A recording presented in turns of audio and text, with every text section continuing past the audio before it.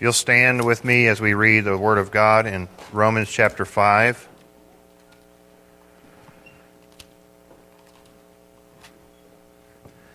Romans 5:12 through 21. Therefore, just as through one man sin entered the world, and death through sin, and so death spread to all men, because all sinned. For until the law, sin was in the world, but sin was not imputed where there is no law. Nevertheless, death reigned from Adam until Moses, even over those who had not sinned in the likeness of the offense of Adam, who is the type of him who is to come. But the free gift is not like the transgression, for by the transgression of the one, the many died. Much more did the grace of God and the gift by the grace of the one man, Jesus Christ, abound to the many. The gift is not like that which came through the one who sinned. For on the one hand, the judgment arose from one transgression, resulting in condemnation. But on the other hand, the free gift arose from many transgressions, resulting in justification. For if by the transgression of the one death reigned through the one, much more those who receive the abundance of grace and of the gift of righteousness will reign in life through the one Jesus Christ. So then, as through one transgression there resulted condemnation to all men, even so, through one act of righteousness there resulted justification of life to all men. For as through the one man's disobedience the many were made sinners, even so, through the obedience of the one, the many will be made righteous. The law came in so that the transgression would increase, but where sin increased, grace abounded all the more. So that, as sin reigned in death, even so grace would reign through righteousness to eternal life through Jesus Christ our Lord. You can be seated. I'm going to pray and then we'll get started. Father, we admit, Lord, we need you. We are nothing without you. We have nothing without you. We are weak and hopeless without the work of Christ in our lives, and we ask that this morning you would open our eyes to your glory. Lord, reveal the glory and honor that's due Christ's name to us this morning. And Father, call us to be holy as you are holy. Call us, Lord, to draw close to you, to be like you, Lord. And Father, I just pray that your Spirit would be poured out in this church this morning, and that you, Lord, would be worshiped in spirit and in truth as we hear your word and speak your word this morning. We thank you, Lord, for this in Jesus' name. Amen. So, last week it was really important that we see a slight overview. What we talked about was the fact that in Romans chapter 5, 1 through 11, Paul is trying to let us know that our justification has actual results. It's going to bring actual results. So our justification is by faith, and it should bring peace. And if we have peace, it's because we have hope. And that hope is based on a real, actual historical event. And that event took place on the cross of Calvary, and then with his resurrection. So our hope is in Christ and what he did, his death and resurrection. And through that hope, we have hope in the reconciliation with God, that when we become children of God, we are reconciled. We were once enemies of God, as it says there in verse 10. So we were enemies of God, and yet God sent his Son to reconcile us to himself. He didn't come to us and say, here, I need you to reconcile yourself, because there was no way we could pay that. So we are reconciled with God, and because we are reconciled with God, we have hope of the eternal life in him. Therefore, verse 12, just as through one man, which man? Adam. Just as through one man sin entered the world, and death through sin, and so death spread to all men because all sinned. It's interesting. This is kind of like an if-then, right? Or it seems like he's starting a comparison here in verse 12, right? He's saying, just as through one man, well, and then there should be a comparison. But what happens? He gets cut short. I think he might have found a rabbit trail. His thoughts went to somewhere. Because when he says, through one man sin entered the world, okay, that makes sense. Adam sinned, and through his sin entered the world. But there in the second part there, it says, and death through sin. Okay, so now we can be reminded, as Paul has already said multiple times, that death is the wage of sin. And I think it's important we define what does he mean by death, because some people will say, well, he's just talking about mortal death, or some will say he's just talking about spiritual death. I think he's talking about both, because if you see what he's talking about later on, it definitely means mortal death, because he says there in verse 14, nevertheless death reigned from Adam until Moses.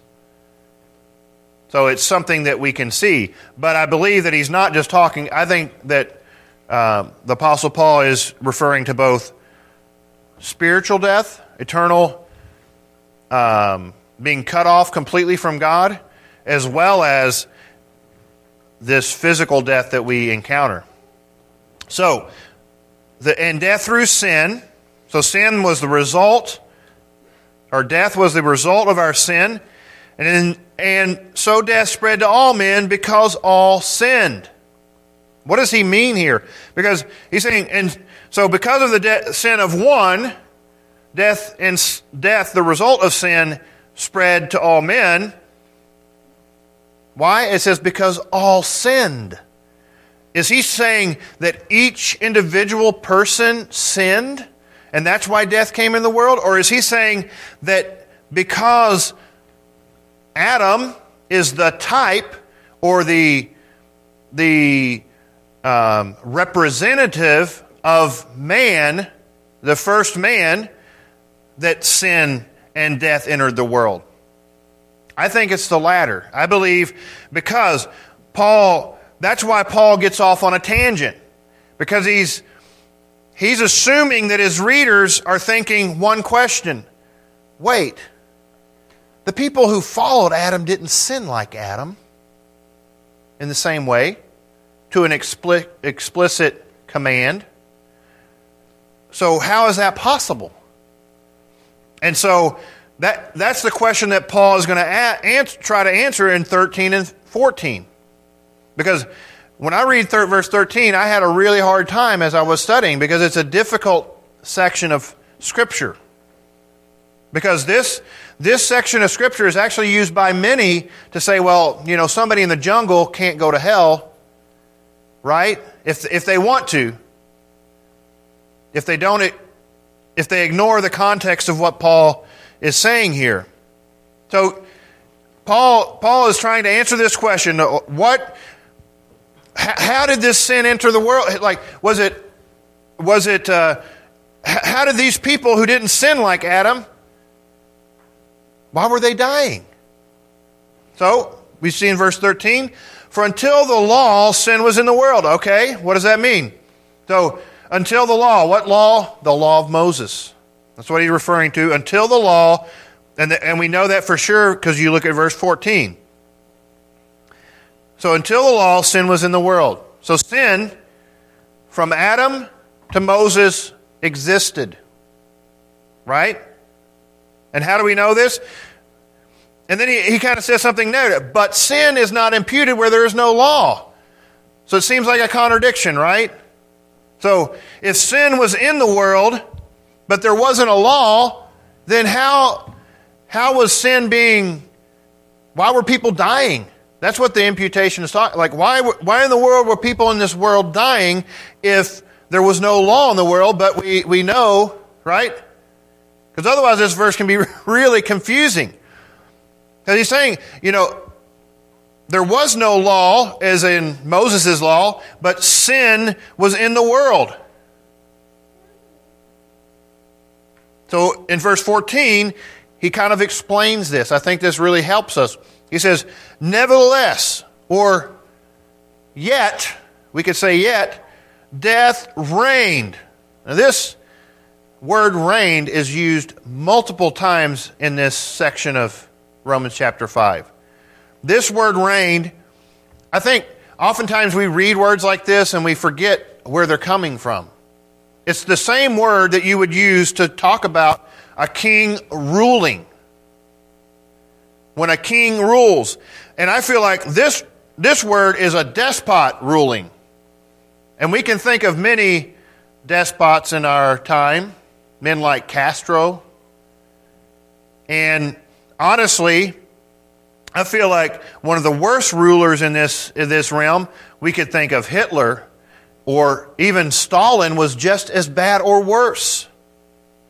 These men had no problem killing, bringing the death of many. They were reigning through death, and we'll see that later on in this. So, nevertheless, death reigned. Why? Because sin was in the world. Men were by nature sinners, so death reigned from Adam until Moses. That doesn't mean it stopped at Moses, but what Paul is trying to point out is just because God hadn't given the Ten Commandments and then all the law that God gave Moses on Mount Sinai, that did not mean that sin was not rampant in the world. It was just the explicit command of God was not known to the world. Just as if you turn back to Romans chapter 1 where we looked at how God demonstrates His character through creation, that's why we're without excuse, because it is proclaiming the glories of God. It's not as full as what we have in God's Word, but it is a means of indicting us before God. That is why sin is imputed when there seems to be no law. There is law. That's why it's being imputed in death. That's why death reigned from Adam until Moses. And the second half of this is, even over those who had not sinned in the likeness of the offense of Adam, who is a type of him who was to come. Okay, what was the offense of Adam? Let's look at that. Because if we don't understand what he's saying, then this doesn't really help us, right? So let's look back at Genesis chapter 2.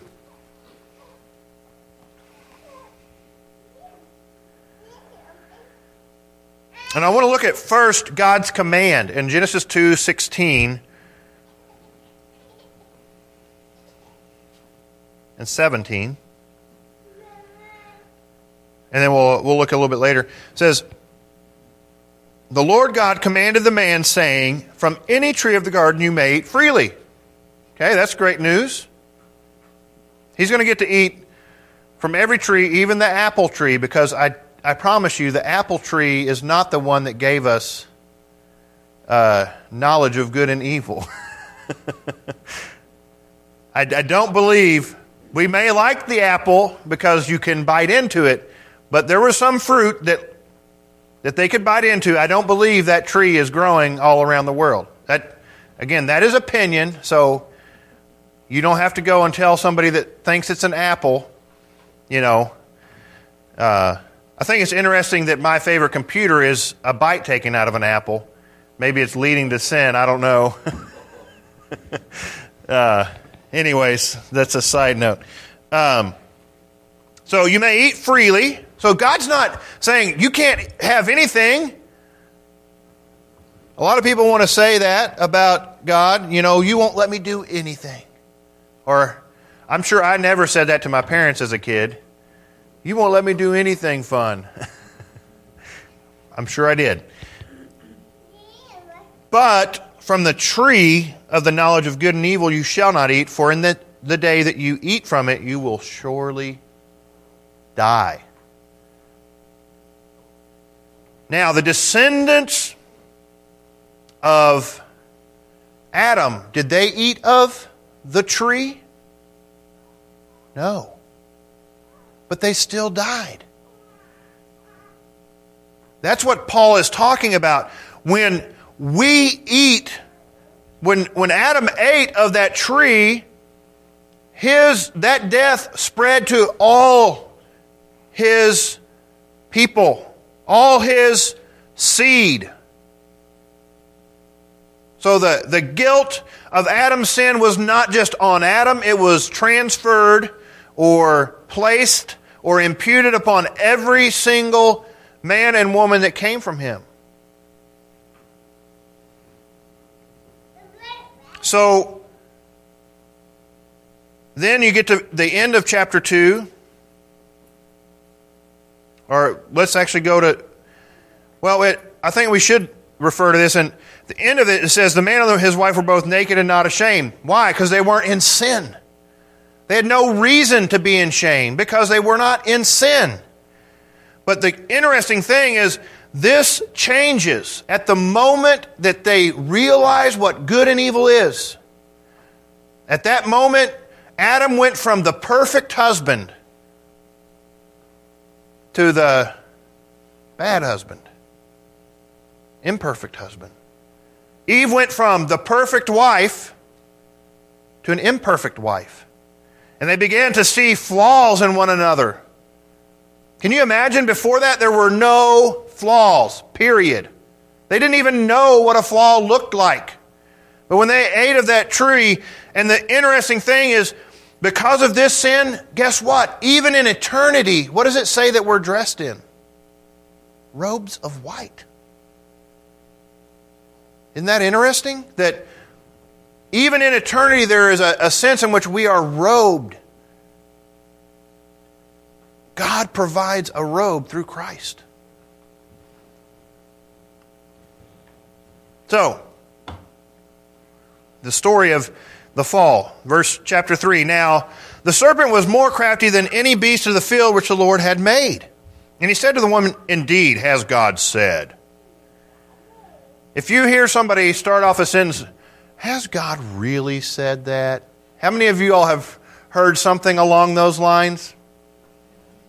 You might want to say, do you have a split in your tongue?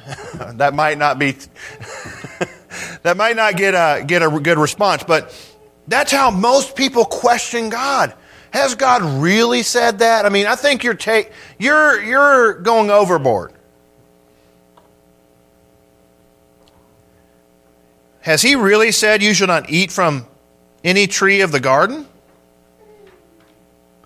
So the serpent is trying to say, he's trying to get them to believe that, well, God's not being fair. God is not being loving, because he's trying to convince them of that. But then it says, and the woman said to the serpent, from the fruit of the trees of the garden we may eat. Okay, so she's saying, no, I'm sorry, Satan. You're wrong, serpent. You're off in what you don't know what God said. But from the fruit of the apple tree, I think I inserted it. From the fruit of the tree which is in the middle of the garden, God has said, you shall not eat from it or touch it, or you shall surely die. Is that what God said? Mostly. But it may be that Adam told Eve, because God gave the command to Adam before Eve was made. So Adam, as the man of the home, the spiritual leader of the home, he had told her. Maybe he told her this. Maybe he said, okay, Eve, I think it's better if we don't even, touch it. Because if we touch it, we're going to want to eat it. And so let's just draw the line way over here. Let's get so far away that we stop going to the middle of the garden. We don't, probably if they had not sinned, their great-grandkids would have said, don't even look at the tree. It was kind of a sense of legalism there. But he said, don't even eat from it or touch it. But that's not what God said. He said, don't eat from it. And then the serpent just hammered away at it, and he said to the woman, "You surely will not die. Come on, God's not going to make you die." So there's a couple things that we see here. Surely you will not die. So the serpent saying, Eve, God is just using scare tactics. He's trying to scare you into doing what he wants, and God won't do that to you. Why does he say that? How is that possible? He says to further his argument, he says, "For God knows that the day you eat from it, your eyes will be open, and you will be like God, knowing good and evil." Now the serpent's saying, God won't kill you. He's just going to be upset because now you're going to be like him. Isn't this the sin that we all want to be gods to ourselves? That's what rebellion is. We are trying to I can't even say the word, usurp the throne that God should be on, and we're trying to put ourselves on it. And that's what the serpent is pointing to. You want to be on the throne, but what's the problem? Who ends up being on the throne? Death and sin end up being on the throne of our hearts, not us. In a sense, us. It's selfish, okay. All three of those things are on the throne. Our selfishness. And so, but really, the result is death. The serpent understood that she wouldn't die right away, but he left out the fact that she would die eventually. Because if she had not sinned, what would have happened? She would have never died. Ever.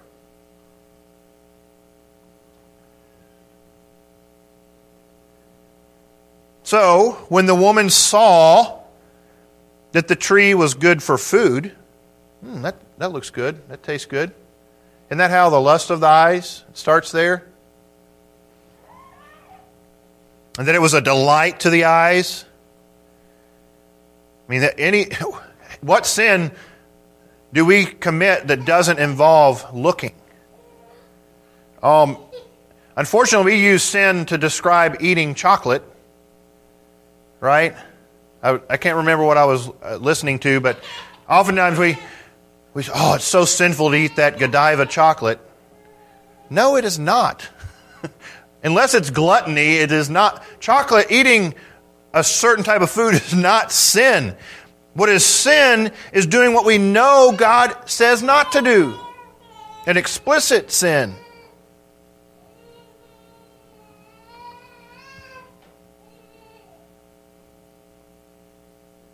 And then, so it's not just that it looked good and that the tree was desirable to make one wise. So that there's all these things coming together at once. And she's like, okay. So she took from the fruit and ate. She gave also to her husband with her, and he ate. This is the interesting thing. They were together the whole time. It seems. Right? Because he says, she gave also to her husband with her. Why wasn't Adam responding to the serpent? Why do you think the serpent attacked her? Adam he wasn't taking the role he should have. As the husband, he knew the command exactly. But he didn't do anything. He let Eve take a bite, and when she said, "Oh, this is good," he's like, "Okay, give me a bite now." And then it's interesting, when God comes to them, who does the woman blame? The serpent. It's all his fault. I'm a victim.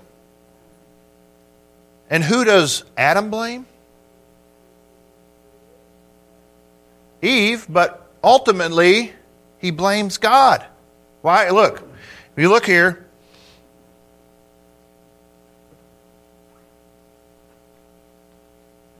when he gets to Adam,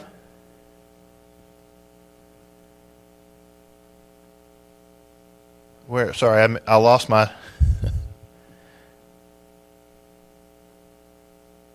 Verse 12, sorry. The man said, the woman whom you gave to me to be with me, she gave me the tree from the tree.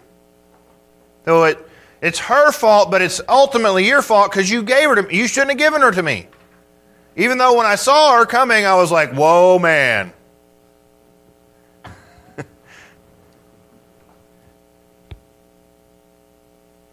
Or it's funny, the Hebrew word just adds an A to the end of the word for man to make woman. So he's like, Isha. Oh, that's way better than any of the other animals God has brought me to see if there were any suitable mates.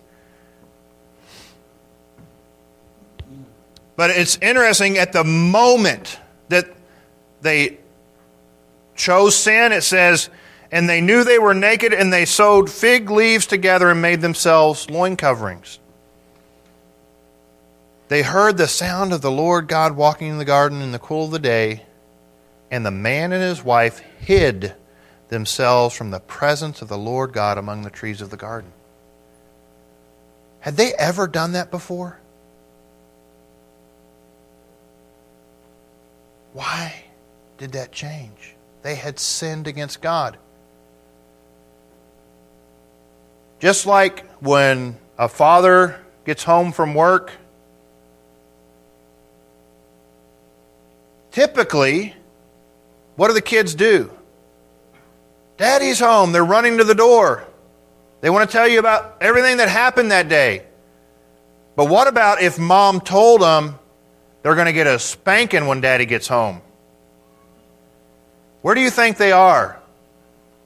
They're probably trying to clean up something or hiding in their bedroom hoping Mom forgot. I never did that. Actually, I did. But isn't that it's a similar picture, right? We do the same thing in relationships. If we've hurt someone and we haven't seen them since that's happened, we try to avoid talking to them, right? You know, let's say you hurt somebody a month ago in the family, and then, okay, Thanksgiving's coming. Oh no, now I got to go talk to these people. Oh, this is going to be terrible. So you try to avoid, okay, who can I talk to until I have to talk to that person? But before that, your relationship was great. And that's how sin works. It cuts us off from God. It makes us desire to stay away from God, not to run to God. That's what happened. They saw their sin, they saw their wickedness, and they couldn't go to God because they knew that God would not be pleased in what they had done.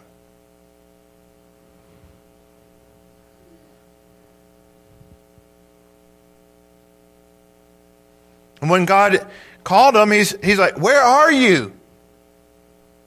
God knew where they were. Obviously, God knows all things. But I think this is telling, one, typically God didn't have to look for them. They were running to Him when He came into the garden. And two, He shouldn't be calling them. He didn't need to know where they were, but they were hiding. And what was their reply?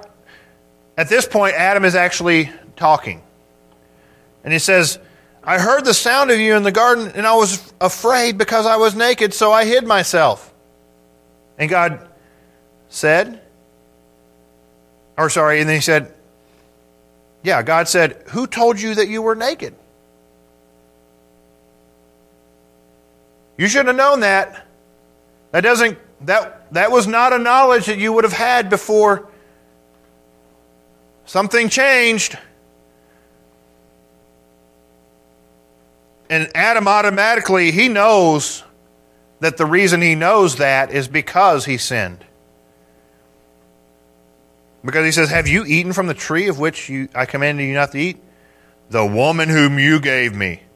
And so, we see the type, the form in which Adam sinned. Adam sinned against a direct, explicit command of God. That's what he's talking about. That's why, if we turn back to Romans, I think we've got a good picture of Adam's sin.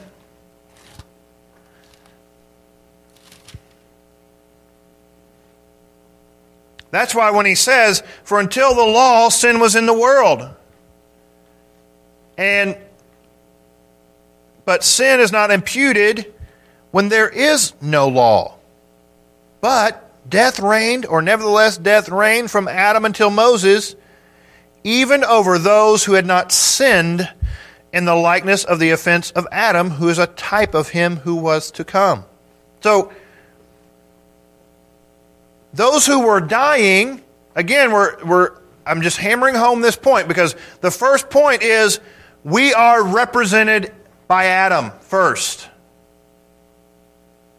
And today's message is titled, "Who's Your Representative?"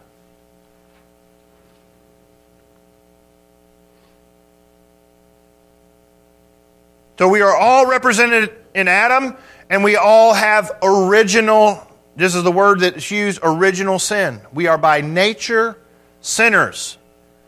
I don't have to teach my kids to disobey me. If they never met another child who was disobedient, they would still disobey. I don't have to tell them to lie to me. They naturally do it eventually. Typically early on they're mostly honest, but eventually they will lie to you when they realize it's going to lead to discipline.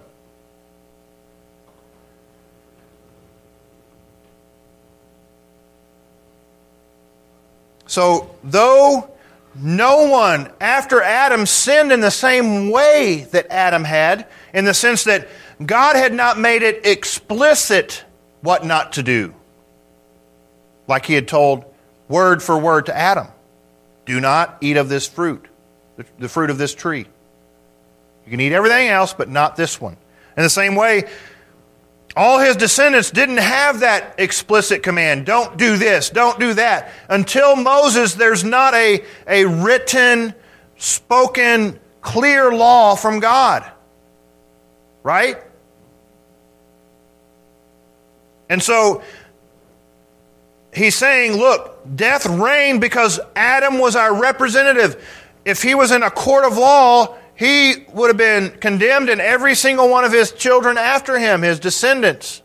That sin was passed on from Adam to his descendants, to his seed, as they would say. Because Adam was a type. The difference is he sinned. Adam was created perfectly. God said when he got finished, everything was exceedingly good, abounding in goodness. But unlike Christ, Adam sinned. Adam disobeyed God. And through that, sin entered the world. And death through sin. And thus, death spread to all men. And that death reigned. And it still reigns, in a sense. Not over Christians. The second death does not. We all experience physical death. But by God's grace, we don't experience the second death.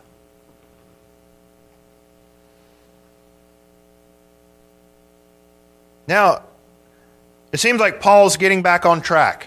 So he's showed us that we have a representative. Our representative is Adam.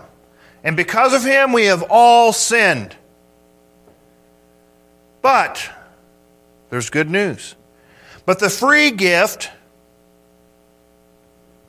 the gift that we didn't have to pay for, the gift that was given, is not like the transgression.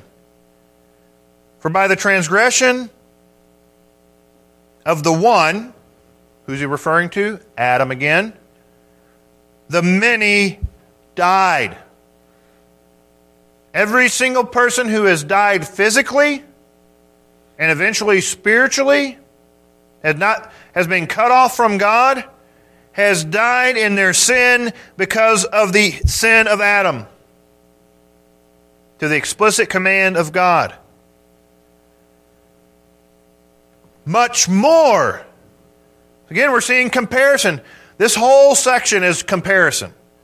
What does sin bring and what does Christ bring?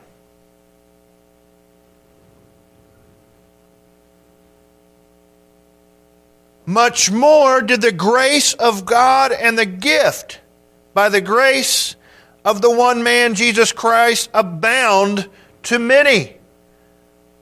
This word abound is like over abundantly. But what's it referring to?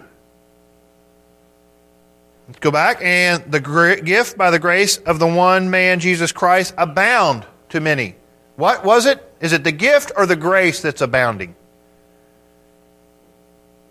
It's both, but more specifically, it's referring to the gift of that grace. That gift came by the grace, but the gift is an abounding gift. What is the gift? Righteousness. That righteousness that we've talked about, the justification, declared righteous before God. We are no longer enemies of God. So the free gift is not like, and we see that again in verse 16. It's the same. He doesn't use the word free, but the gift is not like that which came through the one who sinned. For on the one hand, the judgment came up from one transgression resulting in condemnation. So in verse 15 we see that the free gift is not like the transgression of the one because it doesn't bring forth death. Many do not die because of the free gift. In verse 15. But the difference is the grace, the gift of God is abounding, overflowing in verse 15. In verse 16, we see that the gift is not like that which came through the one who sinned. For on the one hand, the judgment and condemnation, those two go together. So the judgment arose from one transgression resulting in condemnation. So the result of the transgression of Adam is condemnation. And that's why I believe when Paul is talking here, he's talking about not just physical death, but spiritual death as well. This is where it kind of transitions, that our condemnation is separation from God eventually.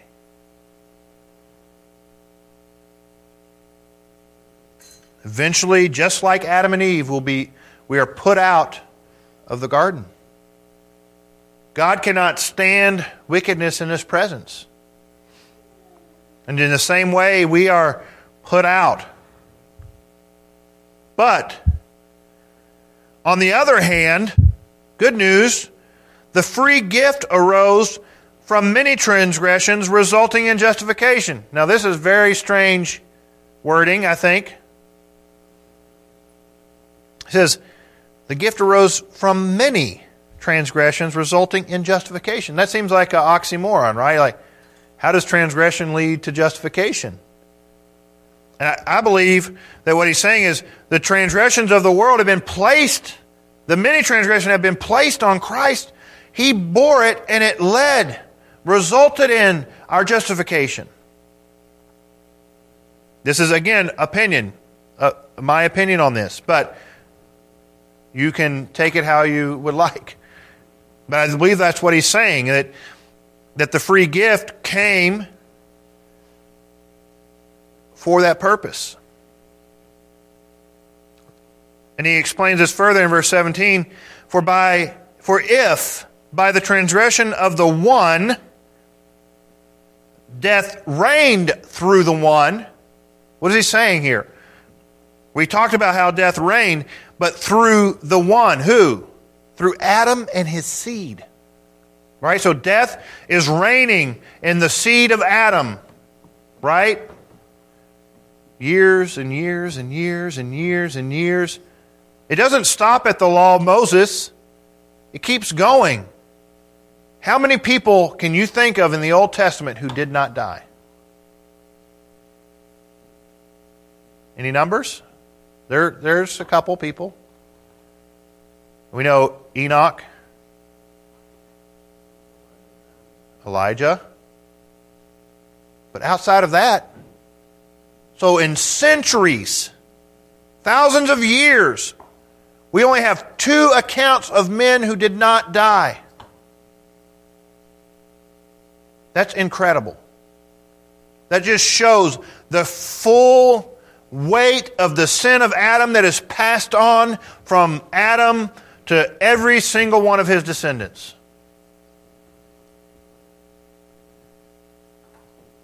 Death was an evil dictator.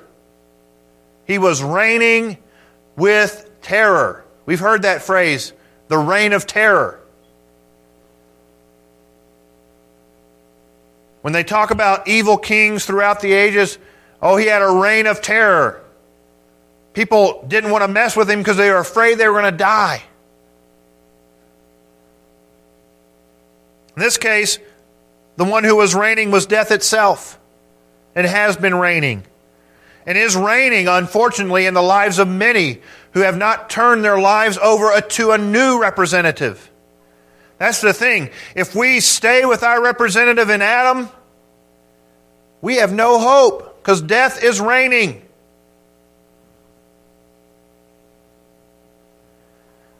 But much more those who receive the abundance of grace and of the gift of righteousness will reign in life through the one Jesus Christ. See what he's flipping it. We receive the abundance of grace, God's grace that he's poured out on us by his Spirit. That when we receive that grace, the ability to repent, the ability to follow Christ, to be born again. When we are born again, that gift of righteousness, the declaration of our righteousness before God is given to us. And guess what we do now? We reign in life. We no longer reign in death. That's the difference. God, through Jesus Christ, is reigning in life, giving life to us. And when we share the gospel, we are giving life by the Holy Spirit, it's not us, to others. Because they may die physically, but if they receive Jesus Christ as their Lord and Savior, what joy they will have when they see Him. They're not going to get to heaven and be running away, hiding in a corner. No one's going to be able to hide. I'm using that expression, but once we get before the Lord, there's no hiding anymore. God will confront our sin. And if we are not robed in righteousness, if our nakedness and our wretchedness is not cleansed and covered by the blood of Christ, we will be condemned. But when we receive the grace of God, the gift of His righteousness through Jesus Christ, we reign in life. We don't have to fear death anymore, right? If we are fearing death, there's a problem with our understanding of what Christ has done for us. I'm not saying that death is not a painful thought. Death was never meant to be good, physically speaking. But we shouldn't fear what comes after death.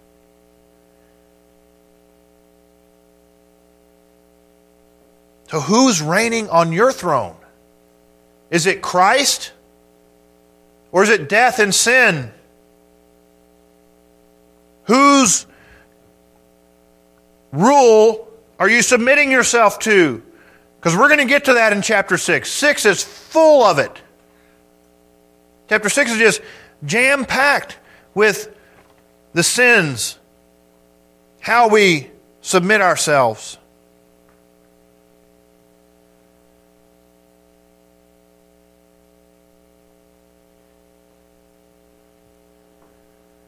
We deserve condemnation in Adam.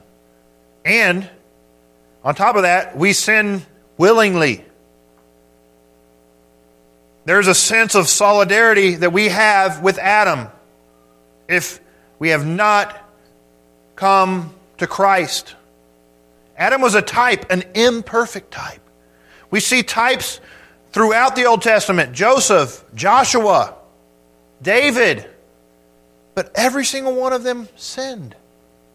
Every single one of them was not perfect. Even Daniel and the prophet. We see so many examples of types, but everyone had the same problem: sin. And it started with Adam, and it flew all the way to Christ. Christ was the first to never sin. I don't know how many people lived from the time of Adam to the time of Christ, but in that time, not a single person lived who did not bear sin. But in Christ, something changed. We can now have hope of eternal life because Christ is reigning. He is the one who has given us hope. And that's why we can hope. That's what Paul's trying to make. That's the whole point of chapter 12 and following. This is why you can hope that you have eternal life. This is why you know you have eternal life, because though you were represented by Adam, because you are in Christ, you are now of his seed. You no longer bear what Adam had. The sin that he had that had been transferred to you does not have to stay. You can have victory over that sin. Now, Paul really actually gets back to what he started to say in verse 12. Here we actually see a true comparison. He says, "So then, as through one transgression there resulted condemnation to all men." See, again, I believe that Paul's trying to point to this one transgression. He doesn't say through many transgressions, that the condemnation of all men came in and through our relationship to Adam. He is our, or was our, representative, depending on where we are walking today. Even so, now we get to actually see the other half. Even so, through one act of righteousness, there resulted justification of life to all men. See the comparison? One man brought condemnation on all men. And through one act of righteousness, giving himself for us, his whole life was an act of righteousness. From beginning to end. Megan and I talk about this like, could you imagine being Jesus' brothers and sisters? Can't you just be like Jesus? He never talks back to me. He's so obedient, loving, caring. It's probably why you don't see many of his brothers and sisters following him in his lifetime. Because they're like, I got to get away from him because he's so good and I'm so bad. Mom always tells me how I don't live up to him. Of course, she knew different. I don't know how she did. I don't know. Yeah. All that to say, that would be a tough act to follow.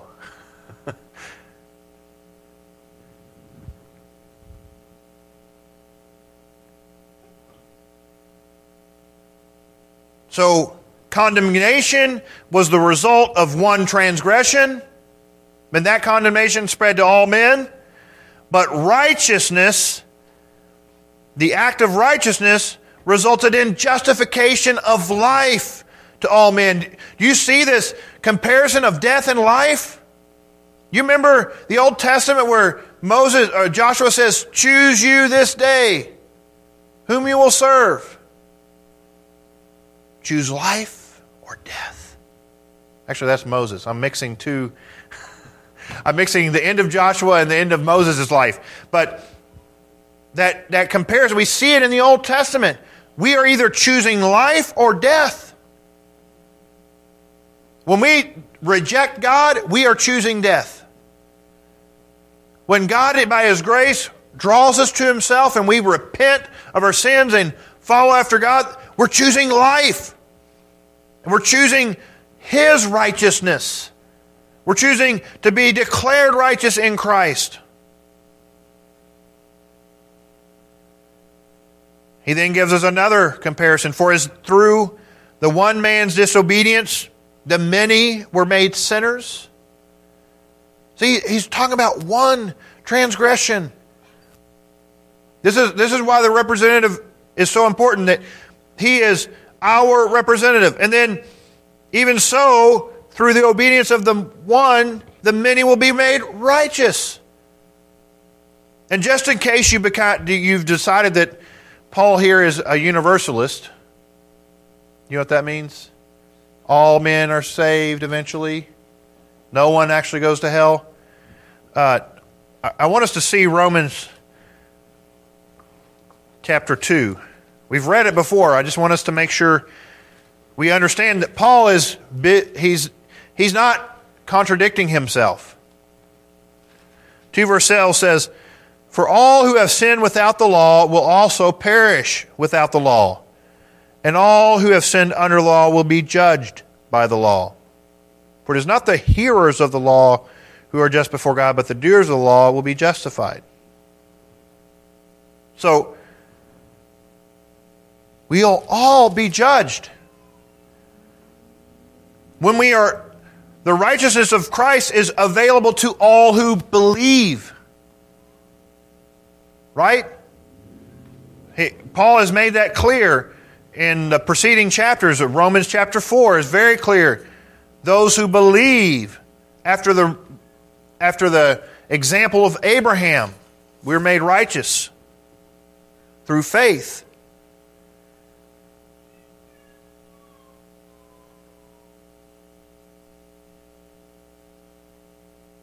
The law came in, verse 20, so that the transgression would increase.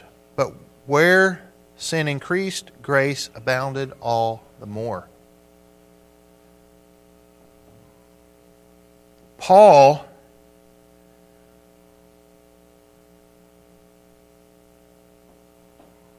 is making a point here. So he said it. My first point. I'm really bad at giving you all points, and I'm sorry about that. But so my first point was we're all represented in Adam. The second point, we're all, if we believe, are represented in Christ. And the result of both of those, our representation in Adam is sin and death. Our representation in Christ is justification and righteousness. And as an end to why the law cannot save, at verse 20, I would say, and my third point is, the law was a means of showing sin as it was. Or law is the demonstration of God's righteousness.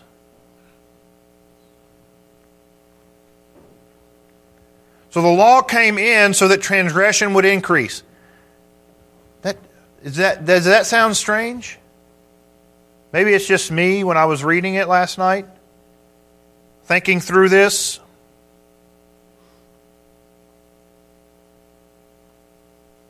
The law came so that transgression would increase. And I began to realize, so they didn't have the law, but they were sinning anyways. What's happening? Transgression is sin against known law. That makes sense? So, when God gave His law, it made it explicit that they were in sin. It made the sin against God so explicit that it seemed like sin was increasing. The sin was already there in the past, but now it was explicitly known. They couldn't get away from it because they knew the law. They knew God's commands. Up until Moses, there were some good things taught, but there was no definitive law from God.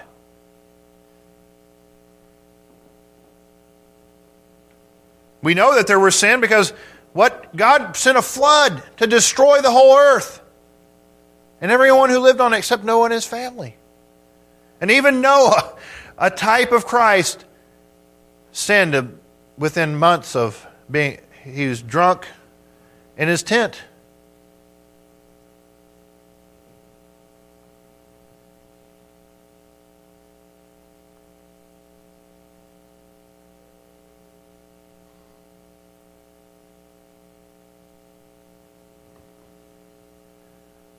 So the law came so that transgression would increase. So it would be evident. That's how I feel like that is saying.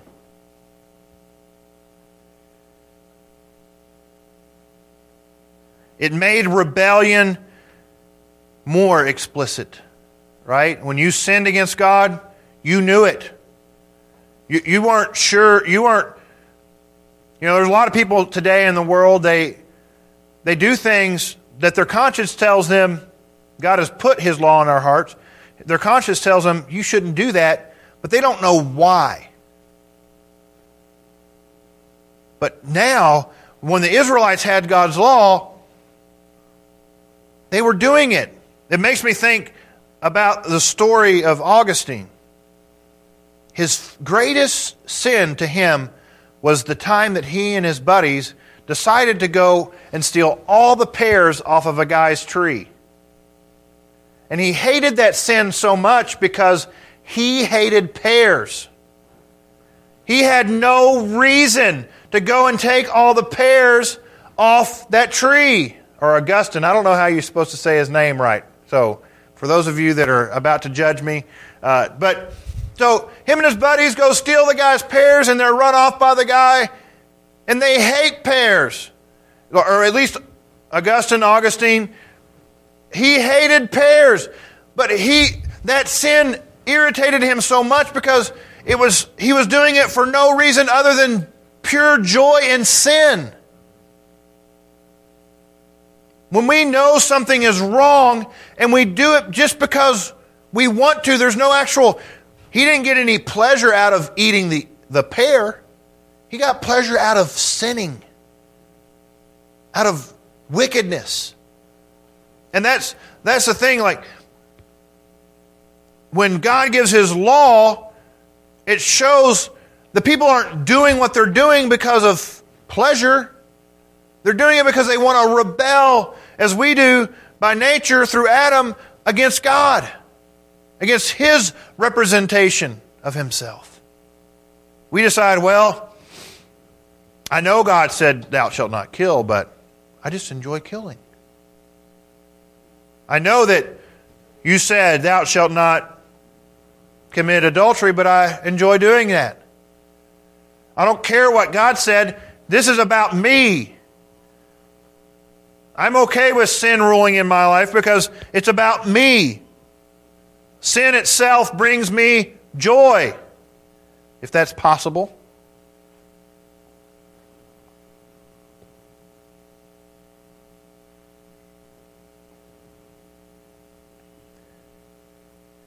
But where sin increased, grace abounded all the more.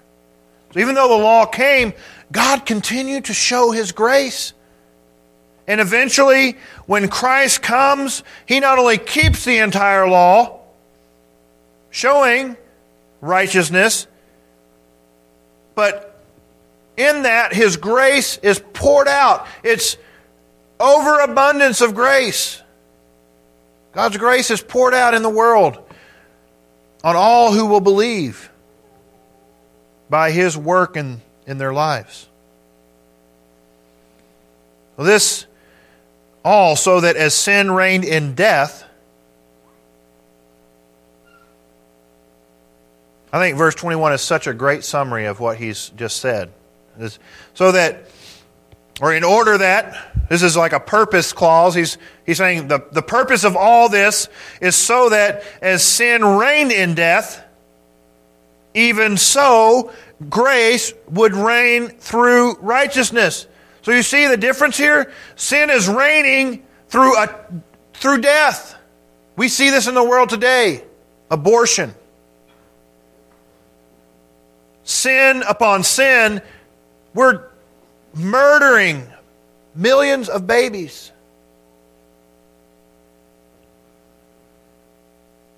I see that reign there. You see it around the world. You hear about genocide. You hear about wars. Death is reigning early on in people's lives. It's not just, you get to the ripe old age and it's okay. Or I heard something in the news this week that in the country of New Zealand, they're putting out a referendum. That's where everyone can vote for abortion, assisted suicide, and euthanasia. Does that sound like death reigning? Sin is finding a place to reign through death. Now, whether they vote for it or not, that's a different story. But that the thing is even coming up for referendum means that lawmakers think that it might pass. And there was actually an article saying that the lawmakers wish that they could just make the choice so that the people would just go along with it. So these people who are voted into office by their constituents are making... They want to actually make this a law, but they can't. They have to do it by referendum by the laws of their country. So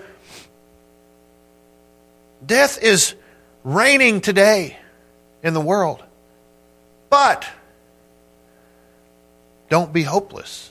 We have hope because even so, grace would reign through righteousness to eternal life through Jesus Christ our Lord. We have hope. Our lives should be reigned through righteousness. Not a righteousness of ourselves, but a righteousness that is given to us through Christ. When we are declared righteous, when we are justified, we have a promise of eternal life, and that should give us hope and joy in a world where we see the obvious reign of sin and death. That's why you have hope in us. That's why we can sing songs like we sang this morning, where we desire to worship God with all of our hearts. We don't want to just be worshiping Him to make ourselves feel good. We want to worship Him because He deserves our worship, because He is worthy.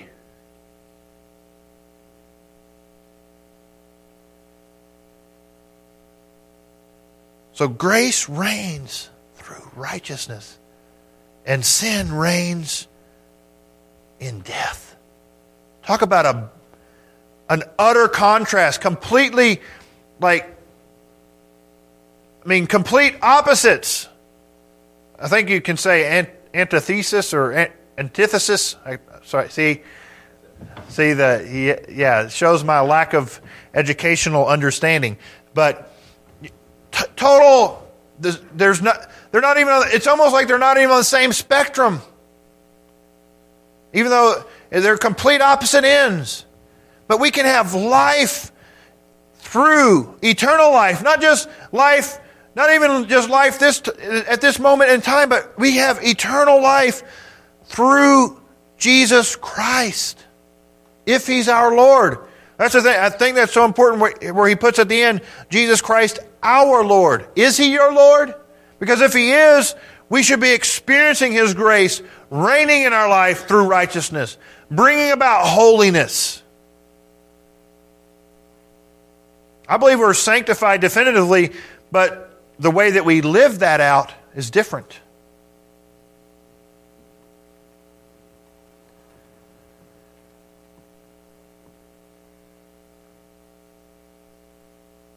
So who is your representative?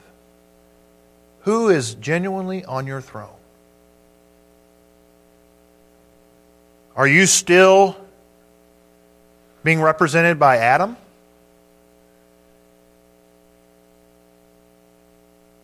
I feel like Adam kind of is like the prosecutor. You're being prosecuted by your own representative. We've all heard about a bad lawyer, you know. I'm in prison because I was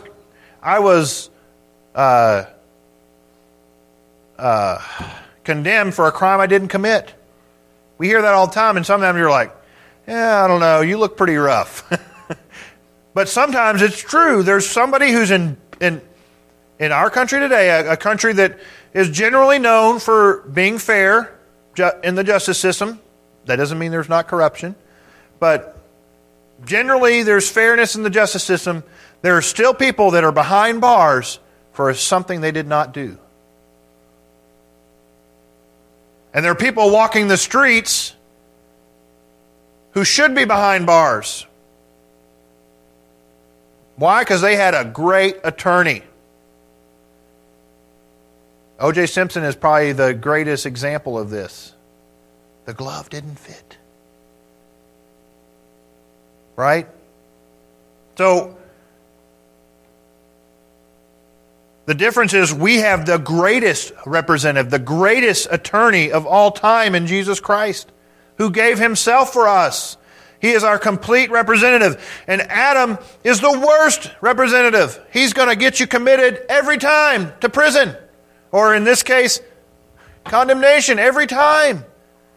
If Adam is your representative, you will be judged and be separated from God. But if you are with Christ, you will have victory. You will be made righteous, declared righteous, and stand before God. And one day He will say, well done, good and faithful servant. So who is your representative?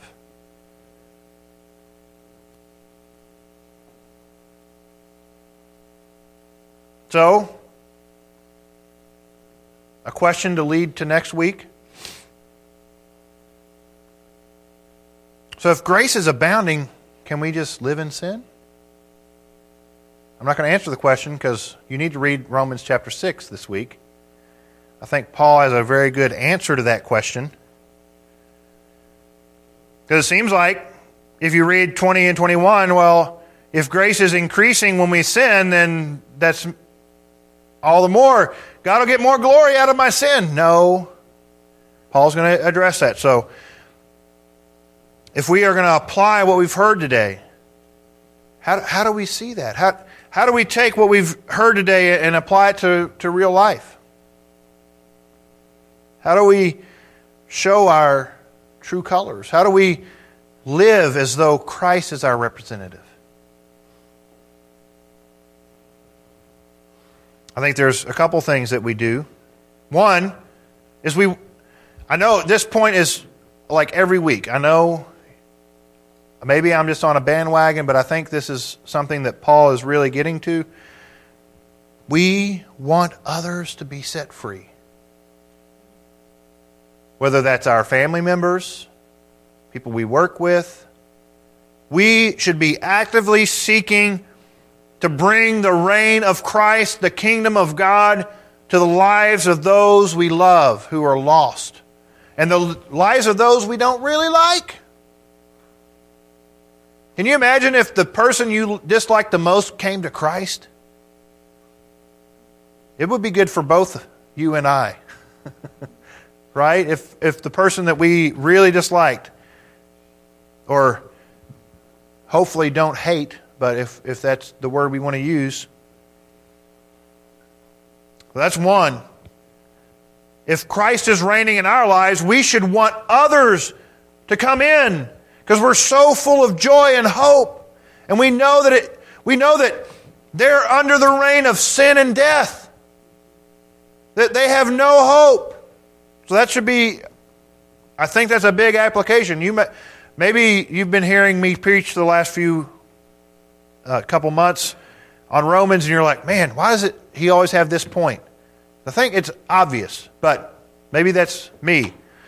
And secondly, if he's on our throne, then we should be submitting ourselves to his will. True. How often do we go to him in prayer asking him for directions? Do we go to him like a king? Lord, I want to do what's going to be the greatest for your kingdom. I want to do what will give you the glory and honor that you deserve. Is that how we approach God? Or do we come to him and say, God, I've got this job I got to do, and I got this and that. Can you come with me and make sure everything goes okay? Does the second prayer sound like he's Lord of our lives, or just a facilitator of our lives? He's either Lord or he's not. So we should think about how we pray. How are we going to, and are we doing it? Do we even go to him daily, asking him to use us for his kingdom? And even with the first point, do we actively ask him, Lord, I want you to put at least one person in my path today that you want me to share the gospel with? Confirm it to me and use me by your Holy Spirit. I've prayed that prayer before, and God did it, and I had to turn around on the interstate and go an extra 20 miles to circle because this guy was hitchhiking. And I got to share the gospel, but I don't know what happened to that guy. But I prayed the prayer, and God did it. I have to say, I'm just as guilty today, just thinking about this specific application of praying that God would give me opportunities. So I need to apply this too. Well, that's all I have, and I pray that I really would recommend that this week you think about that question I asked. Does grace then allow us to sin?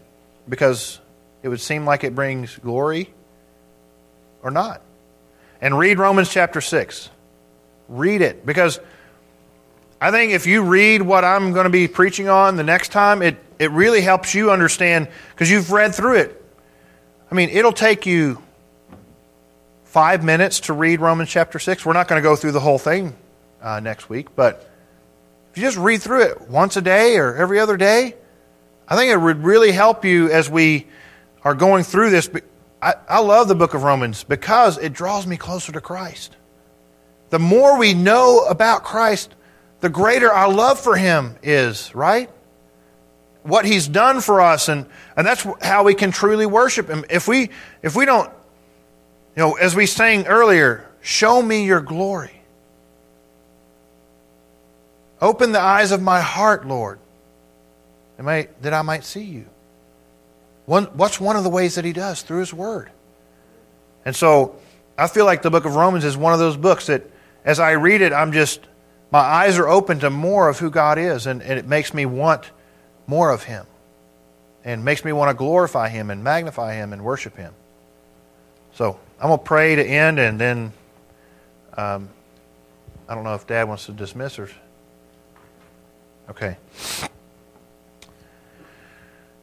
Father, we just praise you and thank you for what Christ did for us. That he is now, by faith, our representative, that now we are declared righteous, that we can live a life that is pleasing to him. Lord, we thank you that your plan did not end with Adam, but it came all the way through Christ and even to us thousands of years after Christ. That you have brought into our lives people who shared their faith with us, who showed us who God was and is, and what he's done for them.